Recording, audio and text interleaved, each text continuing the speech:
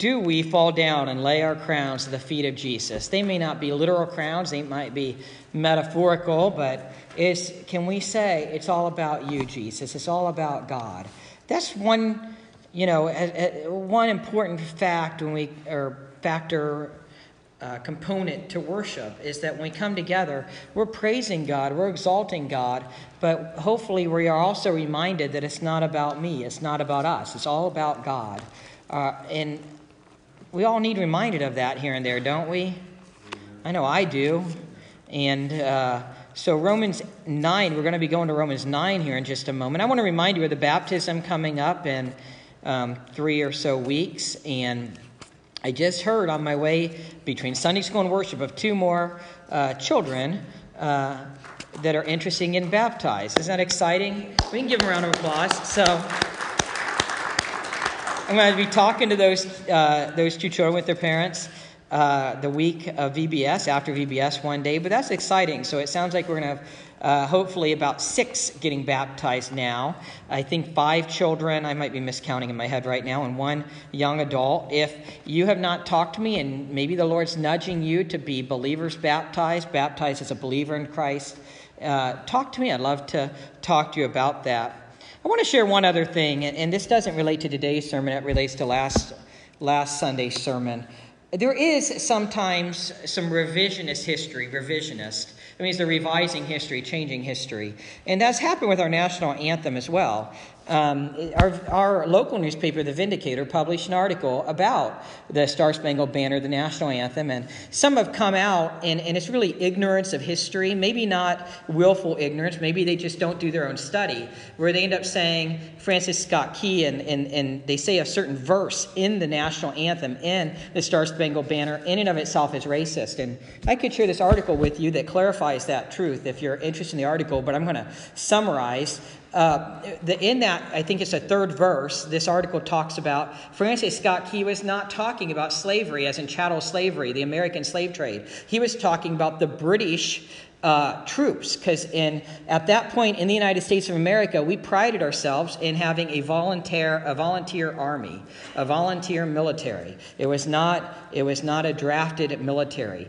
But the British, at least at the enlisted level, had forced troops. They were slave troops, kind of. And that's what Francis Scott Key was talking about in the 3rd verse of the Star-Spangled Banner of the national anthem. He was not endorsing chattel slavery, American slave trade, or anything like that. He was talking about the army that we were fighting against. And I'd be glad to share that article with you if you're interested. But moving from there, we're going to move into Romans chapter 9. I think I said 8 a minute ago. Romans chapter 9, verses 6 through 13. Once again, I need to give a disclaimer. If you follow along in the sermon manuscript, I'm going to skip over some things, pretty much a whole page. So I almost promise to at least go sequential. So if I do skip material and you're having trouble finding me, I will pretty much go sequential though. But I will skip over some things. I told this illustration a few weeks ago, but maybe some of you weren't here or will forget it, and I thought it was fitting for today's sermon as well. There's a story told about a mother who came to Napoleon.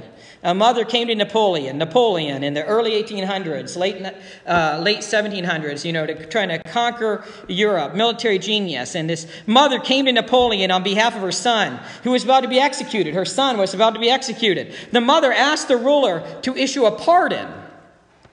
But Napoleon pointed out that it was the man's second offense, and justice demanded death. I don't ask for justice, the woman replied. I plead for mercy. The Emperor Napoleon objected. But your son doesn't deserve mercy.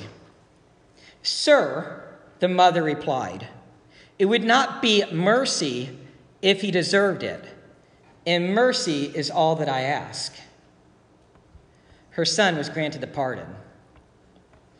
That gets to the very root of the definition of mercy. Someone has said grace is God giving us what we don't deserve, and mercy is God holding back what we do deserve. We all deserve the wrath of God because of our sin. That's justice. We all deserve the wrath of God. We all deserve the fires of hell because of our sin. But in God's mercy, he holds back that wrath and actually sent it upon Jesus, God the Son, being the perfect sacrifice, atoning for our sins. God gives us mercy. He gives us mercy through Jesus. Jesus took the wrath of God in our place, and Jesus did this so that we can be saved. God gives us these promises in his word. God gives us these promises in his word. So let's continue to look at them. My theme today is God's providence. The word of God has not failed. God's providence, the word of God has not failed. We're going to look at that in verses 6 through 13 of Romans chapter 9. The word of God, the promises of God have not failed. And here's a point. And you're going to hear me repeat this throughout this message so that we can hopefully understand it. God is faithful. We can trust him. God is sovereign over the nations. That's one thing, a key theme, I think, is going on in Romans 9. God has a right to do with nations what he pleases. God has a right to exercise his divine sovereignty and providence over the nations. But here's the key point. The promise to Israel that goes all the way back to Genesis 12 with Abraham. I will bless those who bless you. I will curse those who curse you. I will make you a multitude of nations. Your descendants will be innumerable, as many as the sand on the seashore, the stars in the heavens. That promise was through Isaac, not Ishmael.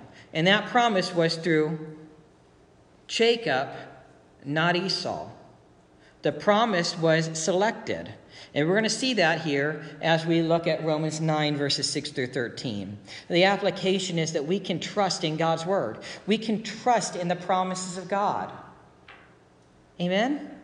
Isn't that awesome that we can trust in the promises of God? And as we get to the application section of this message, I'm going to kind of drive that home. There were many, many, many promises of God in Romans 8. It was hard to preach on Romans 8, verses 31 through 37 in just one sermon. As Steve said, as he came up to lead the closing song that day, we could have several sermons on that passage. There are so many promises of God in the book of Romans, so many promises of God in Romans chapter 8. And those promises will not fail. We can trust in God's word. We can trust in the promises of God. And we're going to come back to that in a few minutes. But first, we see the example of Ishmael and Isaac in verses 6 through 10. That's the Apostle Paul's first example of how God's word has not failed. The first example is Ishmael and Isaac. And God chose Isaac as the one the promises go through, not Ishmael. But first, how did we get to this section? 2 weeks ago, we preached on Romans chapter 9, verses 1 through 5. And in Romans chapter 9, verses 1 through 5, the Apostle Paul shared that he would rather be accursed himself for the sake of his brethren. The Apostle Paul desperately desired that his brethren, the Israelite people, would be saved. He really, really, really, really wanted his ethnic group, the Israelite people, the Jewish people, to be saved. And he so badly wanted them to be saved that he said he would, if it were possible, he would rather that he himself were accursed for the sake of his brethren. And 2 weeks ago, I talked about that Greek word accursed is actually an anathema. And that meant go to hell. The Apostle Paul would rather himself, and he's likely used a little bit of hyperbole here, but he would rather himself go to hell so that they would be saved. Now, the Apostle Paul knew that was impossible. Nobody can take the place of another except for Jesus, who took our place on the cross. But Paul was talking about his heart for the Jewish people. The Apostle Paul, in Romans chapter 9 and 10 and 11, is answering the question, if Jesus is the Messiah, why have so many Jewish people rejected the gospel?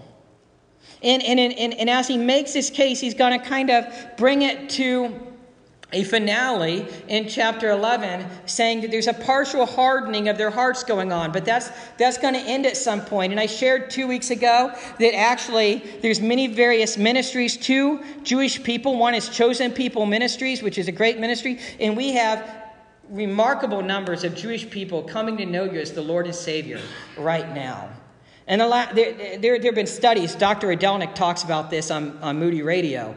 His parents were at Auschwitz, and he has shared that before the Holocaust, there were many, many, many revivals of Jewish people coming to know Jesus as Lord and Savior in those regions. So in reality, a lot of the people that were in the concentration camps were Messianic Jewish people. In other words, they were Christian Jewish people. They were saved. And still to this day, many are being saved. So this is why in verse 6, Paul anticipates the question, did the word of God fail? If many of the Jewish people were not saved, if many of the Jewish people have rejected the Messiah, does that mean the word of God has failed? Did the promises of God fail? Did the promise of his special plan for Israel fail? And Paul is going to begin with two examples right now to show that God's promise is trustworthy. God's promise is true. God's word did not fail. And we do need to make sure always that we are understanding God's word correctly. We need to prayerfully discern God's word. And the first principle in understanding God's word correctly is to read the Bible. And the second principle is to reread the Bible, or that section in question. And the third principle is to read it again and slow down, slow down. Most of the time we are so fast. Yesterday somebody called in on Open Line on Moody Radio, and they asked Dr. Adelnick a question about a certain passage, and he said, have you read that passage? And they said no. And he said, well, the first principle in understanding the Bible is to read the Bible. And many times as we read it a second and third time, and as we slow down, God will make it clear. Now, it's good to have study Bibles and to consult your teachers, your Sunday school teachers. We have great Sunday school teachers here. And to consult, I loved answering Bible questions, but a lot of times they can be answered if we prayerfully read and slow down. God is faithful. His promises are true. And we discern truth with the Word of God first and foremost. There's a Greek word. Many of you probably don't know it's Greek, but it's eureka. Eureka. And John MacArthur shared this. He said, Eureka, it is a simple Greek word. It's only 6 letters long. But for a generation of treasure seekers in the late 1840s, it became a life slogan. Eureka, it means, I have found it. I have found it. In English, the term purportedly comes from Archimedes, the Greek mathematician who cried out, Eureka, Eureka, when he determined how much gold was in King Hero's crown. Yet for James Marshall, who discovered gold at Sutter's Mill in 1848, and many of his contemporaries, the term took on new meaning.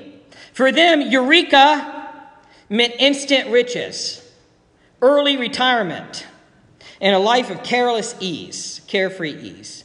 It's no wonder California, called the Golden State, includes this term on its official seal, along with a picture of a zealous gold miner with the term Eureka, I have found it. News of Marshall's discovery at Sutter's Mill spread quickly throughout the nation. By 1850, over 75,000 hopefuls had traveled to California by land, and another 40,000 by sea. It's a lot of people by 1850 traveled to California to exclaim, Eureka, I have found it. Whether by wagon or by boat, the journey was an arduous one, as adventurers left friends and family behind in search of vast fortunes. Even when they finally arrived in San Francisco, the closest gold fields were still 150 miles away. And my kids would tell you that's a long journey in a minivan today, let alone back then. Undaunted, nonetheless, many of the 49ers set up mining camps and started to dig. As they traveled out to their various destinations, prospectors quickly learned that not everything that looked like gold actually was, right? Riverbeds and rock quarries could be full of golden specks and entirely worthless. This fool's gold was iron pyrite, and miners had to be able to distinguish it from the real thing. Their very livelihood depended on it. Experienced miners could tell you of 2 tests to determine fool's gold, iron pyrite versus the real thing. The first test involved biting the rock in question. Real gold is softer than the human tooth, while fool's gold is harder. A broken tooth meant that a prospector needed to keep digging and see a dentist. A second test involved scraping the rock on a piece of white stone, such as ceramic. True gold leaves a yellow streak, while the residue left by fool's gold is greenish black. In either case, a miner relied on tests to authenticate his finds.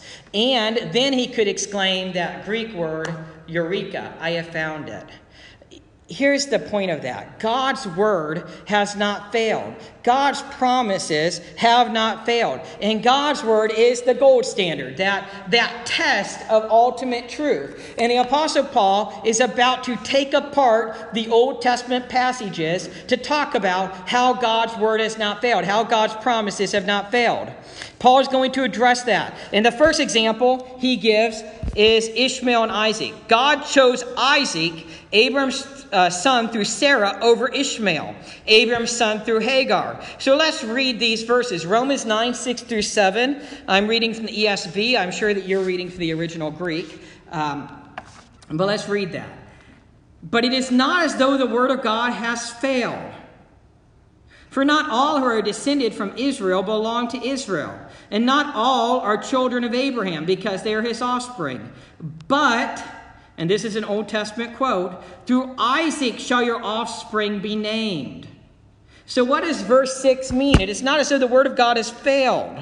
What does that mean? You know, I love the language here. God's word never fails. God's promises do not fail. In Numbers chapter 23, verse 19, it says, God cannot lie or change his mind. That would contradict God's very being.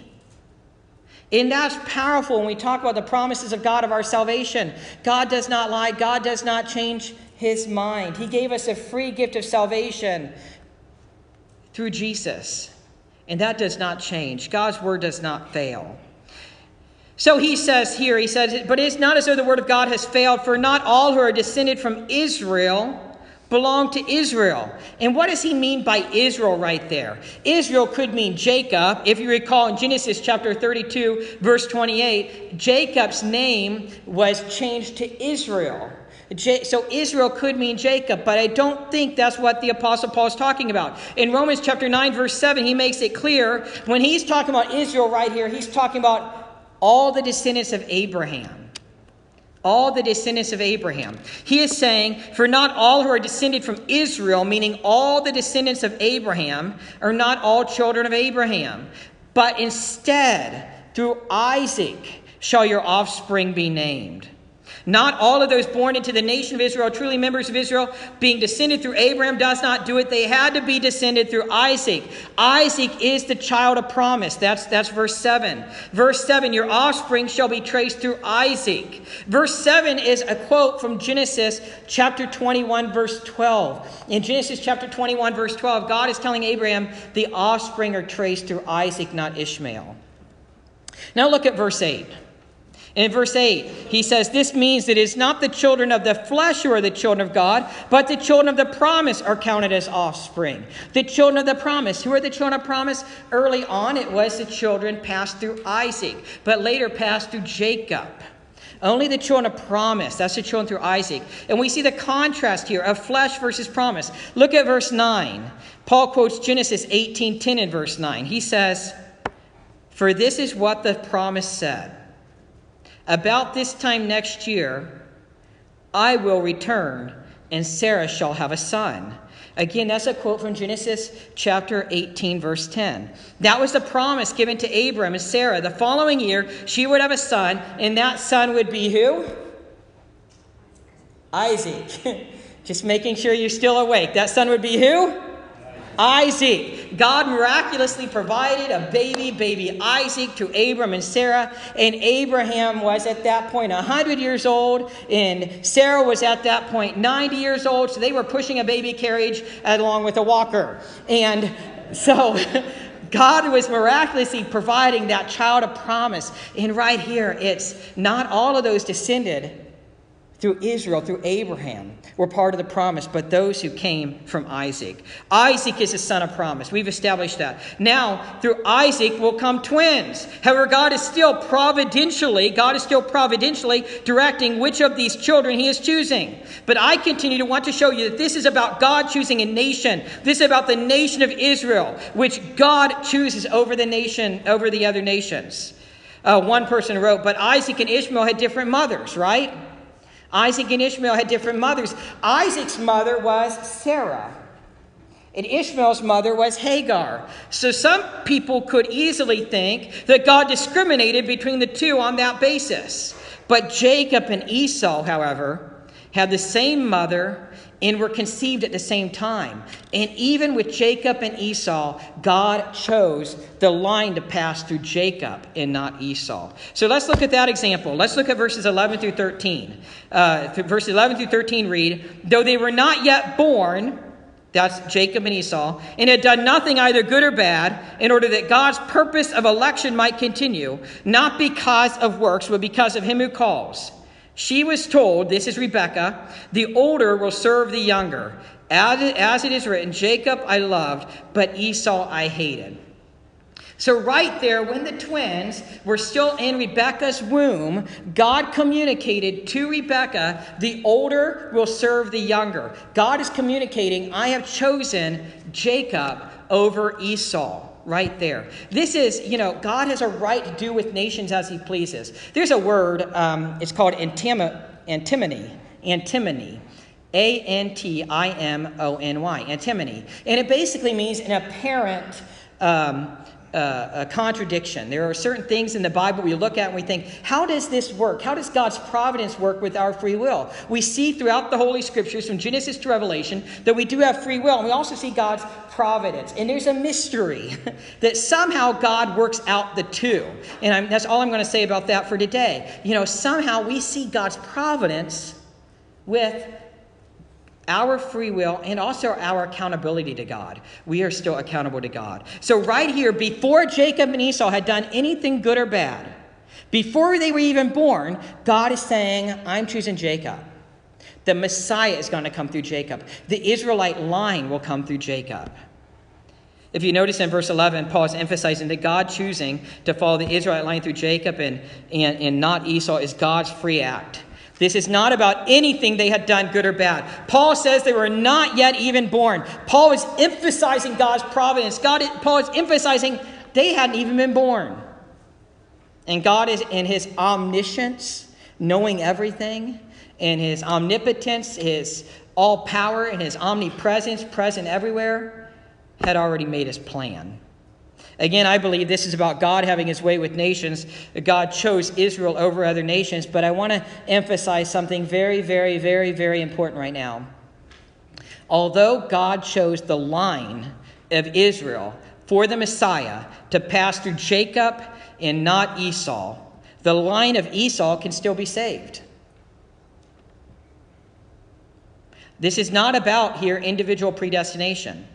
This is about how God chose a nation of Israel to come through Jacob and not Israel. Non-Israelites could be saved. In the Old Testament, we see God calling Israelites to be a witness to other nations. That's what Jonah is about. Jonah was to go to the Ninevites, and when he did go to Nineveh, the city of sin, there was close to 1 million people who repented. One of the biggest revivals, if not the biggest revival of history. Non-Israelites could still be saved. God still wants all to come to repentance. And that's true today. 2 Peter 3:8-9. God desires all to come to repentance. But God has a right to do what he wants through nations. So what did God do? In verse 12b through 13, we see that he chose Jacob, the second-born twin, son of Isaac, over Esau, the firstborn twin. Again, in verse 12, Genesis 25:23, the older will serve the younger. In verse 13, Malachi chapter 1, verse 2 is quoted, and it's somewhat harsh at first glance. So I'm going to explain it, and maybe it'll be less harsh, maybe it won't. But that's Malachi chapter 1, verse 2, which says, Jacob I loved, but Esau I hated. Jacob I loved, but Esau I hated.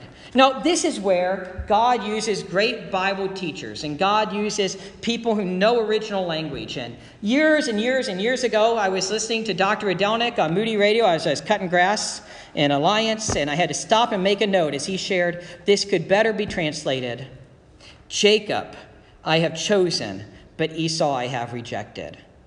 It's not really about God really hating the person of Esau. It's about God rejecting Esau for the line of Israel to pass through. God chose Jacob for the line of Israel to pass through. God chose Jacob for the Messiah to come from, and not Esau. One person writes, as to Jacob I love, but Esau I hated. A woman once said to Mr. Spurgeon, Charles Haddon Spurgeon, great 19th century preacher in the 1800s. And this person said to Mr. Spurgeon, I cannot understand why God should say that he hated Esau. That, Mr. Spurgeon replied, is not my difficulty, madam. My trouble is to understand how God could love Jacob. And if you know how Jacob went about conniving and being deceitful, it wasn't about who Jacob was. It was about God's providential plan. But in reality, we are all sinners. And we all have issues because of that sin. We all have sin that needs atoned for. And so we could ultimately apply that to all of us. How could God love any of us? Our sin is treason against Almighty God. And many times, even in our sinful ways, we question God. How could he do this? How could he do that? And we do not realize who we are questioning. We do not realize who we are versus who God is. And later on, the Apostle Paul is going to come back to that in this same chapter. Can the potter, can the clay speak back to the potter? Why did you make me this way? God is sovereign. One source shares both nations, Israel and Esau's nation, Edom. Both nations were punished for their sins, but only one received grace. I have loved Jacob means God chose or elected his descendants, the nation of Israel. Whereas I have hated Esau means that God rejected the nation that stemmed from Esau. God rejected that nation for his covenantal plan, which would be Edom. Let's make some applications here. We can trust in the promises of God. That's what verse 6 is about. God's promises have not failed. We can trust in the promises of God. God's promises are true and clear and sure, and they still will be fulfilled. We can still trust in the promises of God. We can now let's think about some of the promises of God and how they come to be. We can trust in God's word. When you study God's word and you see all these promises in God's word, we can trust in the promises of his word. We can trust in God's promise for salvation. In John chapter 1, verse 12, in John chapter 3, verse 16, in John chapter 14, verse 6, it's all promises about salvation. And we can trust in those promises. God is not going to change his mind about your salvation or my salvation. When God wrote through John, for God so loved the world that he gave his only begotten Son, that whosoever believes in him shall not perish, but shall inherit everlasting life. That promise is sure and steadfast. It is true. God does not lie or change his mind. He does not need to lie or change his mind because he is God and he knows the future. That promise is true. When Jesus said, I am the way, the truth, and the life, no one comes to the Father except by me about himself. That promise is true. We can trust in those promises. And that promise is true for all time. In 2 Corinthians 5:17 and 21, it's more promises about God's salvation plan. We can trust it. We can trust in the Holy Spirit's presence with us, which you see in John 14:16 and Romans 8:9. When God promised to give us the Holy Spirit, we can trust in those promises. We can have God's peace. John 14:27, Jesus says, my peace I leave with you. Peace not as the world gives. We can trust in these promises. We can trust in Romans 8:18. Romans 8:18, powerful passage. Listen to that verse. Paul says in Romans 8:18, for I consider that the sufferings of this present time are not worth comparing with the glory that is to be revealed to us. That is a powerful verse, and we can trust in those promises. The sufferings of this present time are not worth comparing to the glory that is to be revealed to us. We can trust the Holy Spirit is interceding for us according to the will of God. That's a promise in Romans 8:27. And we can trust that God causes all things to work together for good. That's Romans 8:28. We can trust God's logical plan of salvation. That's Romans 8:29 through 30. We can trust that if God is for us, who can be against us? That's Romans 8:31. We can trust that if God did not spare his own son, what else will he not do for us? That's Romans 8:32. An argument from the lesser to the greater. If God did not spare his own son for us, what else will he not do for us?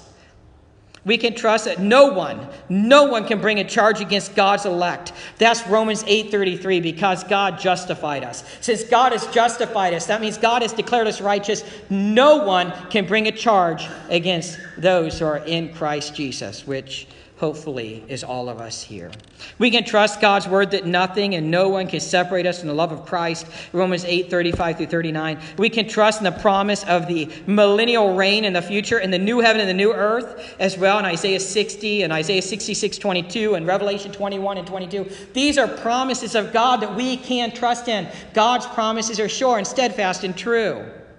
We can trust, we must trust in God for salvation. God is faithful. We must trust in God for our life now and make him Lord of our life. We must not think that we get a free pass to heaven because of ethnicity or background. God does not have grandchildren. All of you here, all of us here, need to trust in Jesus as Lord and Savior. The Jewish people had to and still have to as well. That's what the Apostle Paul is saying in the book of Romans. This whole passage is about God choosing Israel to bring the Messiah into the world. We must worship him for how great he is and for our salvation. So how do we get our bearings? How do we discern the promises of God? We have to go back to the Word of God. In the early days of aviation, planes were not yet equipped with gyroscopic turn indicators. I read this. We actually have a pilot here, so I hope this is right. And I didn't write it myself. When pilots flew through the clouds or fog, they would often become disoriented. And because the inner ear does not accurately perceive a banked turn, they sometimes got caught in steep spiral dives called graveyard spirals. Pilot and author William Langevich describes one such incident. In December of 1925, a young Army pilot named Carl Crane got caught in the clouds at 8,000 feet, directly over Detroit, while trying to fly a congressman's son to Washington, D.C. in a biplane. So here he is, 8,000 feet over Detroit, trying to fly a congressman's son from Detroit to Toledo, actually to Washington, D.C. in a biplane. Crane later said, "In a short time I was losing altitude, completely out of control. I could not fly the airplane at all. It had got into a spiral dive. Halfway down, I looked around at my boy in the back," the congressman's son, "and he was enjoying the flight to no end. He was shaking his hands and grinning, and I was slowly dying because I knew we were going to crash." Crane did not know which wing was down, let alone by how much. If he tried to level the wings, he was just as likely to roll down upside down as right side up. Again, they did not have that gyroscopic turn indicator. If he tried to raise the nose, the effect would be exactly the opposite. The turn would quicken, steepening the descent.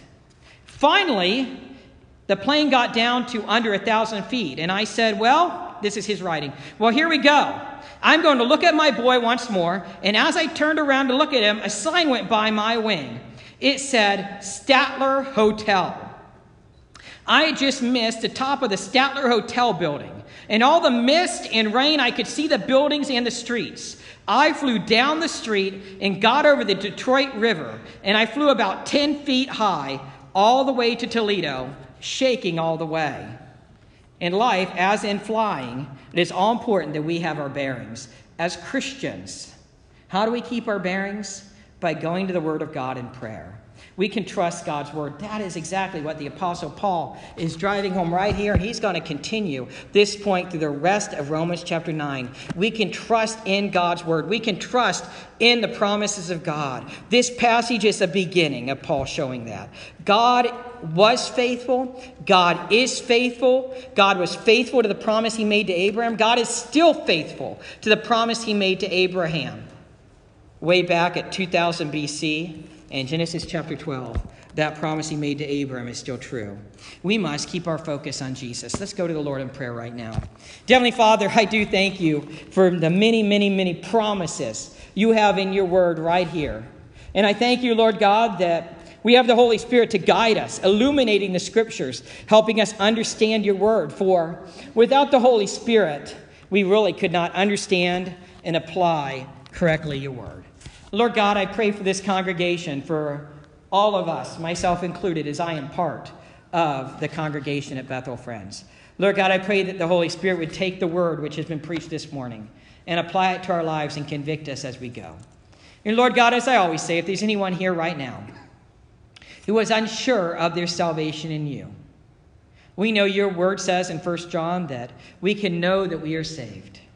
And I pray that today would be the day for that person or those individuals to tell you in a simple prayer that they confess they're a sinner in need of a Savior. They believe in you as the one and only Savior. They are trusting in you and committing to you. They are firmly making the decision to be with you in order to become like you, to learn and do all that you say, and they are going to arrange their affairs around you. Lord God, help us all arranging our affairs around you. Help us all arranging our lives around you, living in a relationship with you. We can't do it on our own. We desperately need the Holy Spirit guiding us. And we need your word and we need the church. In Jesus' name I pray, amen. As I always say, if you have any questions about God or the spiritual life, talk to me. I'd love to talk to you. The altars are always open. If the Lord has led anything on your heart that you want to pray about anything, come on forward as the praise team leads the closing song.